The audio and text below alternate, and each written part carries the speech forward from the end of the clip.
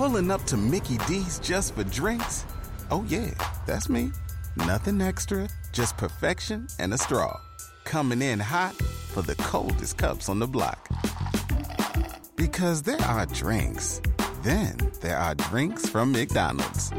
Mix things up with any size lemonade or sweet tea for $1.49. Perfect with our classic fries. Price and participation may vary. Cannot be combined with any other offer. Ba-da-ba-ba-ba. Impact of Influence, the Murdaugh family murders. This is the unfolding story of a powerful South Carolina family, the mysterious deaths they are linked to, and our quest to bring you the truth. Hello, friend. So grateful that you spend time with us. Impact of Influence has been going strong now since just a couple of weeks after the murders of Paul and Maggie Murdaugh, and we have a feeling it might be continuing for quite some time. A lot of stuff in the news about Alec Murdaugh in prison and what might be coming up. We also want to talk about the documentary that Seton Tucker was a big part of. I'm Matt Harris, by the way. And Dwayne's over there producing. You can check it out, The Impact of Influence, on Facebook, mattharrispodcast@gmail.com. And we're going to get into the documentary in a little bit and special guest to talk more about it. But Seton, let's talk about things that are starting to leak about Alec and how he's doing in prison. Right. So an inmate who had previously been in the facility that Alec is reached out to Cody Alcorn with 11 Alive in Atlanta. This former inmate, I guess he's been released, lived with Alec in this dormitory-style building that housed 30 inmates. Now, these inmates were in this special unit because of either notoriety, they possibly committed crimes involving children, or they've helped prosecution. Right, so a little kind of like a snitches. Right. These are people who need protective custody for whatever reason. Right, exactly. And this man has now been released, but he's not speaking. He's feared for his safety, so he's not, coming out with his name. A few things he says. He alleges that Alec received special treatment. For example, everyone has issued this state tablet that they're able to communicate on, and when Alec arrived, he gets a brand new one, and he says, "Well, mine had a cigarette burn in it," or something like that. And there was a period of time that none of the inmates had access to the tablets because of Alec's location being leaked. Yeah, he sent an email that was leaked, and that's how the location got out. Yeah. To a news outlet. And so during this period of time, I think it was 21 days, the 30 people in this protective unit had to use, he calls them wall phones. I guess those are pay phones, but maybe you don't take coins anymore. Yeah, I don't know how it is in there. In the movies, I think it's just a hardwired phone, and they have a certain amount of time they can be on there, I would assume.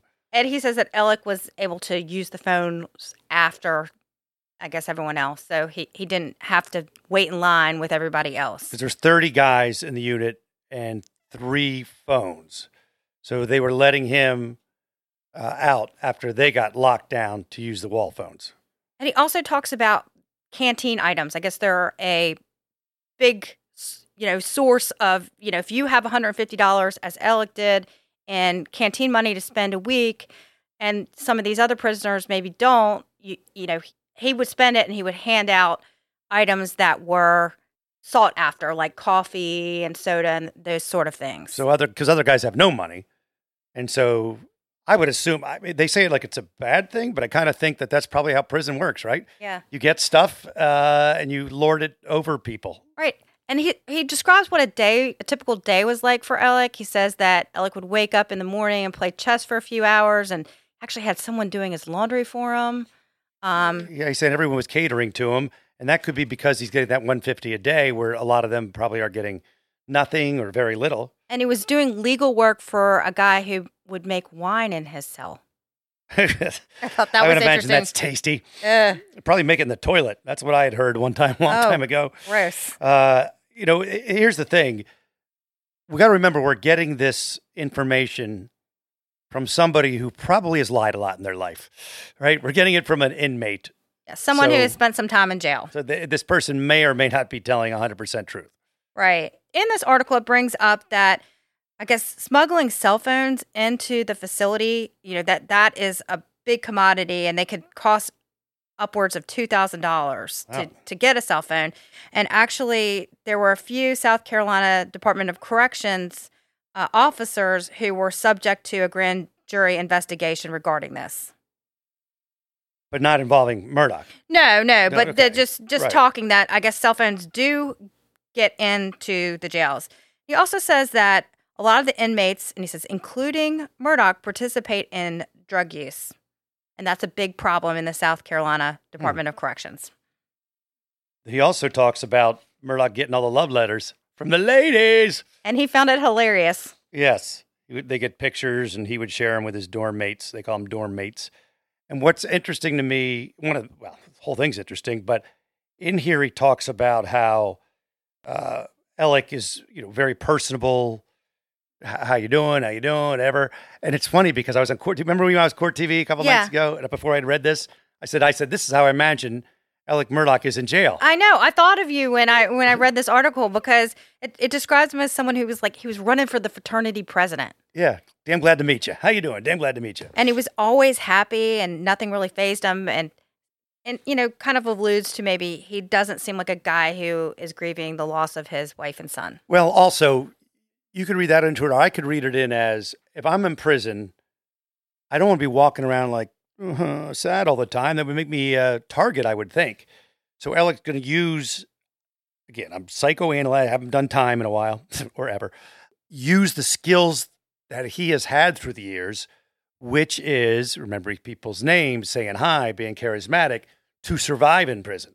We heard this from the very beginning. Alec's the guy, walks in the Piggly Wiggly. He is, hey, Bo, how you doing? How's your kids? Hey, how's the janitor? How's Ross? How's it go? Yeah. Oh, and if you're going to hand out some sodas to make people happy, then that might not be a bad thing. Yeah, right. I'm doing whatever I can. Keep myself safe. Right. So we don't know. I think it's hard to judge whether he's sad or happy based on what he's showing to the other inmates, because he's going to use that skill he has, which is, hey, Freddie, how's that shift going? Hey, Frank, how's that bar of soap you got on a rope? He's going to be wheeling and dealing. You didn't go there, did you? Well, I mean, whatever. I didn't go anywhere. I'm just saying, how you doing? That's his thing, man, right? That has been his strength. Now let's move to another jail person. He's been all over his big thing's on TikTok, but I think he now has a YouTube channel. Does he? Pablo, Jumpsuit Pablo. Yes. Has talked about the prisons that Alec has been in, and he served in. Yeah, he was in the same facility, McCormick Correctional Institute. He spent time there. So what's Jumpsuit Pablo talking about? Pablo tells us a lot about the position that Alec has been assigned to. He's been assigned the title of warden keeper. And this position is, I guess, you clean up after everyone else is locked down, then you are kind of out. So you're doing some cleanup. And he says he doesn't know if Alec's doing this or not, but I guess a benefit of having this position is sometimes people pay you to deliver something, a note to another inmate or contraband or something, because you are out when other people are locked down. So he said, you'll say, cell 3 would say, hey, dude, could you pass this on to cell 6 or whatever? Right. And you also get to hang out with the officers more. And sometimes by doing this, you might get some information like there's going to be a search of this unit. So you kind of give people the heads up and tell them, hey, you got anything you're not supposed to have? You might need to get rid of it or hide it better or something. That's the upside of being, and that was the inmates chose him, right? According to Pablo, right? Oh, I missed that. I did not hear that part, but I guess if you heard it. I could be insane. But I think that they chose him as their person. Well, they probably have to have somebody who maybe doesn't have infractions, but now he does. Now he does. He does have infractions. Yes. Yep. He got infractions because of the documentary we're going to talk about. So let's talk about it. And Seaton was a big part of the 3-part series on Fox News Nation.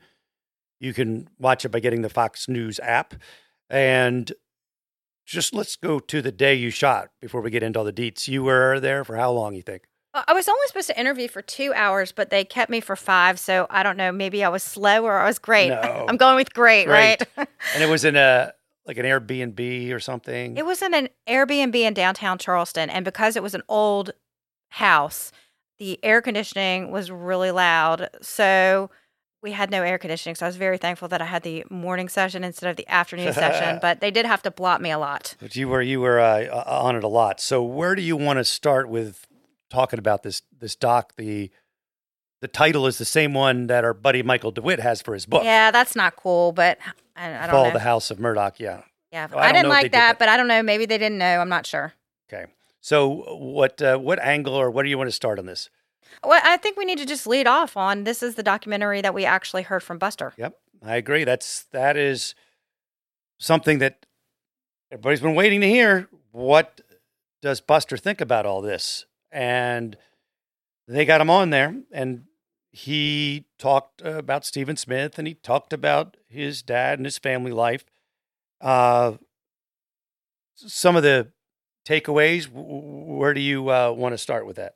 Well, obviously everyone wanted to know if he thought his father was guilty or innocent of killing his brother and mother, and he says no, he does not believe his father is guilty of this.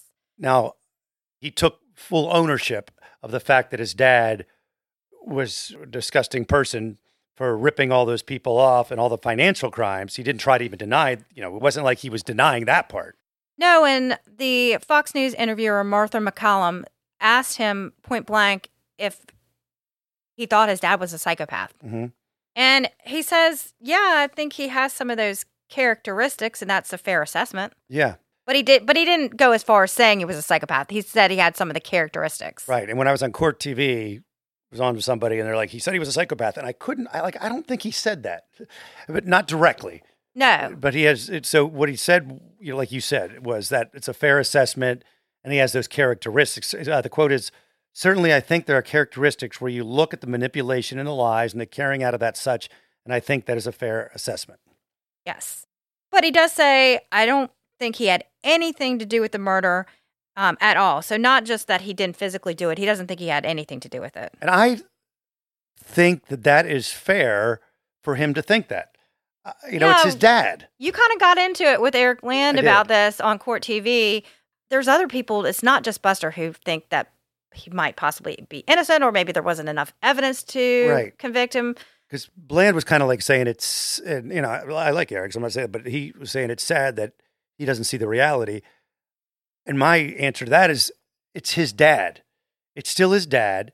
He never saw any signs of a killer in his dad, I'm sure. And he is not, it's not like there's a smoking gun per se. There's not an eyewitness. Well, there's a smoking video. I did say that. And that was a very cheesy, that was a cheesy line. I can't believe I said that. But I think, he's not alone in that. What I'm saying is it's not ridiculous to say that Alec didn't do this. And for his own son to defend him, it's not crazy. It's not crazy. I can't expect anything less. And his response to the video, though, when asked about this smoking gun video, says, I thought it was very odd. I was confused. I don't know why he would lie about such a thing. Right. So he's acknowledging that he lied, and he doesn't know why he lied. There has to be this struggle in Buster's brain where certain things point to his dad and certain things don't point to his dad, but the strength of the love that he has for his dad and his family, and just trying to wrap your head around your dad shooting your brother and mother point blank. We can't expect him only a few months after the trial to be like, yep, he's a murderer. Well, and Collier Landry, who we've had on our podcast before, he reached out and complimented me on my... oh, he did? Yeah, I thought it was really nice. But he, I think he feels the same way. I saw him on, I think, Surviving the Survivor podcast, and he kind of feels the same way about, Buster's allowed to feel the way he feels. And Collier Landry, for those who don't know, can go back to a podcast we had with Collier. Collier's dad killed his mother, and Collier testified against his dad and really did all the detective legwork. Yeah, he completely believes his dad. He knows his dad did it. He knows his dad did it, but was still a difficult thing for him. And the episode's fantastic, if I do say so myself. So to try to think like somebody's been through this is really hard. And one of the things that we kind of argued back and forth about too was, with Eric, was Buster says he doesn't feel safe. And my response to that is I believe he's safe. but that doesn't discount what Buster may feel. And to me, it's very possible that Buster has some form of PTSD. Yeah. I mean, he saw photos of his brother's brains blown out and his mom's face blown off. And Andy sat through this trial and heard the gruesome details. And it wasn't that long ago. I mean, he was convicted in, I'm losing my mind. When was it? I think it's March. Yeah. I mean, that's not that long ago. So for him to feel afraid, I think that's fair for him to feel that way. I don't have any reason to think that he's in trouble. And he didn't seem to feel like he was unsafe right after the murders happened because he and his dad went to the trial attorneys thing and some fishing tournament. We saw or fishing attorney. That's what well, they did both. I think they went to both. They were seen out, but without bodyguards. I don't know. Did they or did they? I don't have that information. I think we would have heard about it. Probably. I think we probably would have heard about it. But anyway, I'm not going to discount how he feels. Did you notice too? Who was the kennel keeper who kept the dogs?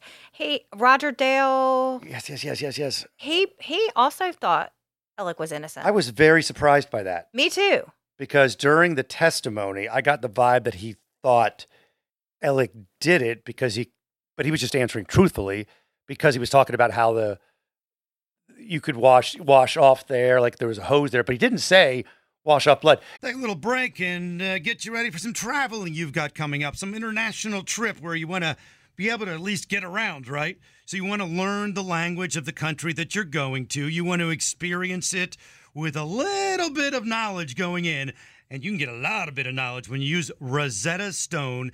It's the most trusted language learning program. It's available on desktop. It can also be used as an app on your phone or tablet. And Rosetta Stone teaches through immersion. It's instead of memorizing and drilling vocabulary words, you learn by matching audio from native speakers to visuals. You read stories, you participate in dialogues, so you are ready to go. It's the most trusted, time-tested app out there. They've been the expert in language learning for 30 years. Buy Rosetta Stone now, and you never have to pay a renewal fee. Don't put off learning that language. There's no better time than right now to get started. For a very limited time, Impact of Influence listeners can get Rosetta Stone's lifetime membership for 40% off. That's 40% off unlimited access to 25 language courses for the rest of your life. Redeem your 40% off at rosettastone.com/today. Pulling up to Mickey D's just for drinks?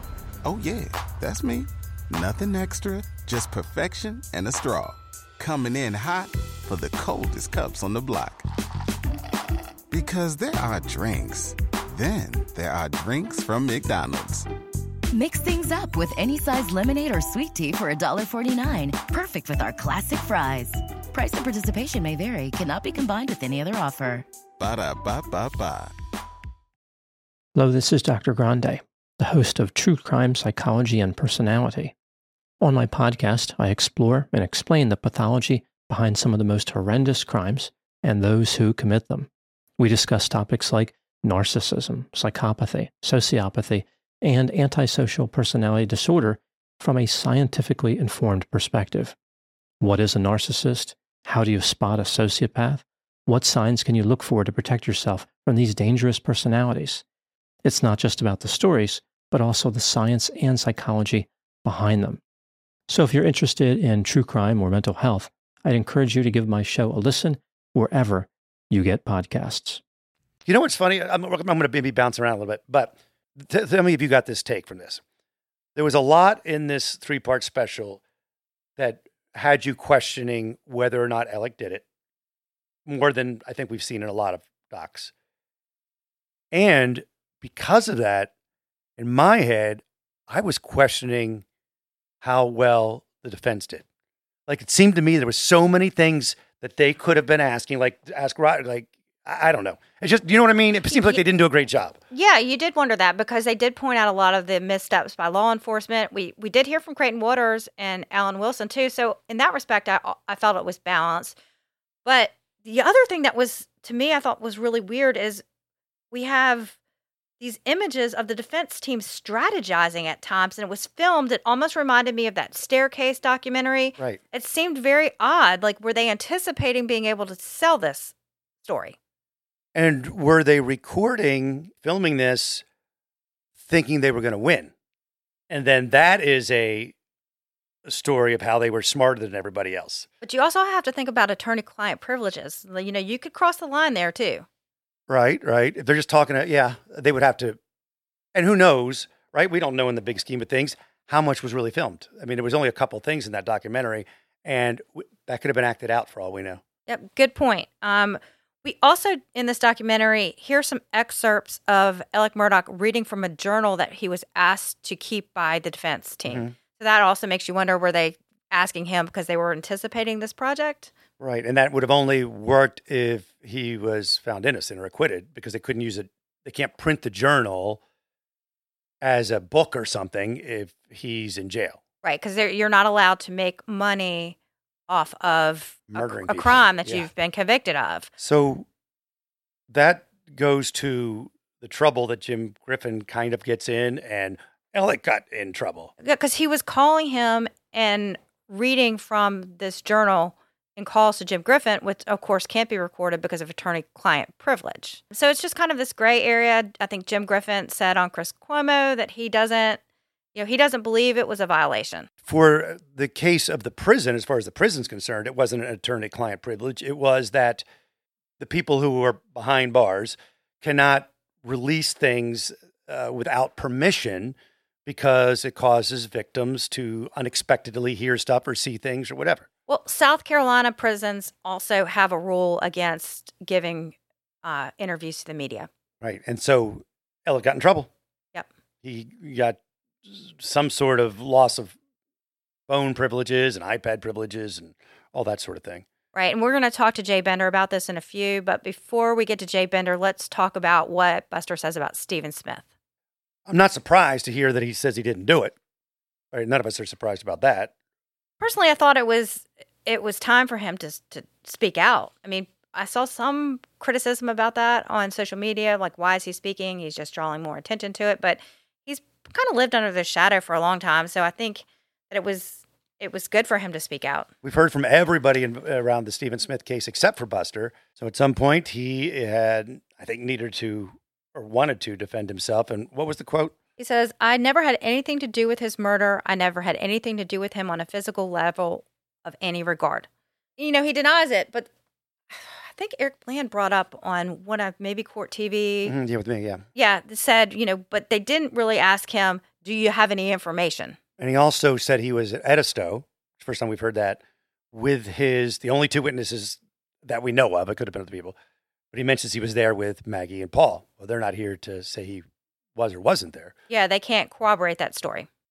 So that brings us to our guest. He's been on the show a couple of times. Jay Bender built a national reputation as a lawyer for newspapers and broadcasters, regarded as South Carolina's foremost authority on the South Carolina Freedom of Information Act. Sometimes you hear it referred to as FOIA. Bender represents the South Carolina Press Association, the South Carolina Broadcasters Association, and many members of those associations, beginning his media law practice in 1975, and he has been very involved in all things Murdaugh. And we welcome back Jay Bender. Hello, Jay. How are you? Great. Thanks for coming back. The Murdaugh trial and the Murdaugh world just keeps on giving. Who knew we'd be continuing to give and give and give? And we want to talk to you about the documentary Seton was a big part of. Seton, what's your question for Jay? Well, my first one is, I was not aware until after this documentary and Alec received some disciplinary response from the prison system about these calls with Jim Griffin where he was reading from a journal. What is your opinion about prisoners' right to give interviews with media? Well, of course, it's a controversial subject, but I think one of the reasons prisons limit the ability of inmates to give interviews is the concern that it will disrupt the prison, that other inmates will be agitated waiting to do something. I'm not sure I buy the Department of Corrections notion that hearing the voice of a convicted murderer will be harmful to the victims, but that's a justification. I think that it's common across the country for inmates not to have the ability to give interviews. Now, there are news organizations that will claim that that's a violation of the First Amendment right to gather news, but as we have learned in a variety of contexts, the First Amendment is not absolute and it's subject to balancing. And I think the notion that an inmate should be able to give an interview probably is outside the recognized limits of First Amendment protection. And while news organizations have a First Amendment right to gather news, that doesn't overcome the power of the state to regulate inmates who are incarcerated. Yes, because once you're incarcerated, the whole amendment thing is kind of out the window. You already have lost a bunch of rights immediately upon being locked up. Yes, your rights of free speech are limited by your incarceration. And the question of whether or not the press has the right to insist on an interview with an inmate seems to me to be a very weak argument. I also wonder if payment for the interview comes into play in this equation, Jay. Well, there are some states that have laws that prohibit someone convicted of a crime from profiting from the crime. And I haven't looked at that for a long time, but Son of Sam writing a novel and then keeping the proceeds of the novel probably was a test case on the issue years ago. Son of Sam was a serial killer in New York City. I think that if you write the book and can get published, you probably are entitled to the proceeds of your labors, subject to any claim that victims might have for compensation for your crimes. Well, what about in this case? It appears as if Buster was paid for his interview, Alec's son, and there's a possibility that maybe the lawyers were paid. The defense team has requested additional funds from Alec's 401k to fund his defense, which has been declined, but now they're getting possibly a payment. So I don't know. It seems like it's a murky area to me. Well, Buster is free to sell his story or give his story away because he is not an inmate. Yes. Alec is in a different posture, and with respect to lawyers being paid for an interview, I think that's probably a question for the bar that regulates lawyer conduct. I haven't looked specifically, but I would think there might be a question about a conflict depending on what the lawyers say. I think a deeper problem here is one that was exposed when the Alec Murdaugh jailhouse tapes were first made public. Calls to lawyers are not screened, but inmate calls to everybody else will be screened, and there is concern that inmates are calling their lawyers so that the calls will be screened, and then the lawyers are patching the calls through to other persons so that they won't be recorded. Gotcha. And I think that's a troublesome question for the jail and for the prison. Kind of an end around of the rules in a way. You're right. Exactly. Yeah. Exactly. Well, Jay, I have a feeling we'll be talking again soon. Some more things are going to happen, so we'll be talking with you. Before we let you go, if there is another proceeding, if the defense is successful in their request for a new trial, will you be the media liaison again? I don't know. Number one, somebody would have to ask me, somebody in a position of authority, like Judge Newman did the last time, and I'd have to evaluate it. You'd have to talk to your family about whether they want you to be gone all that time. Well, nobody in my family complained about me being gone. Me either. I didn't receive those complaints either. which might say something, but my wife was able to come down to Walterboro a couple of times and sit in on the trial, and one of our daughters came down one day and sat in for a while. Now that you've been home for 3 months, Jay, they might be like, you know what? It's time for you to go be a liaison. Why don't you go away again? Yeah, I had an email the other day about some trial coming up in Colleton County. I think it was another murder case that didn't have nearly the notoriety, and there was a less than serious inquiry whether I wanted to come down and be the liaison with the press. When there's no press, it's hard. I treated it as a less than serious request, although there are many things that are appealing about Walterboro. I did not get to eat as many steamed oysters while I was down there as I would have liked. Me either.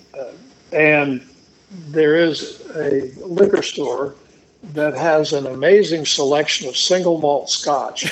And I rewarded myself most nights by having a wee dram of single malt scotch back in my microtel room before I hit the sack. And Yes. I was astonished at the selection they had. Wow. And I've been thinking about it beforehand. I would tell you the name of the store because they were most gracious. And I don't know what it says about me, but by the end of the trial, they knew who I was.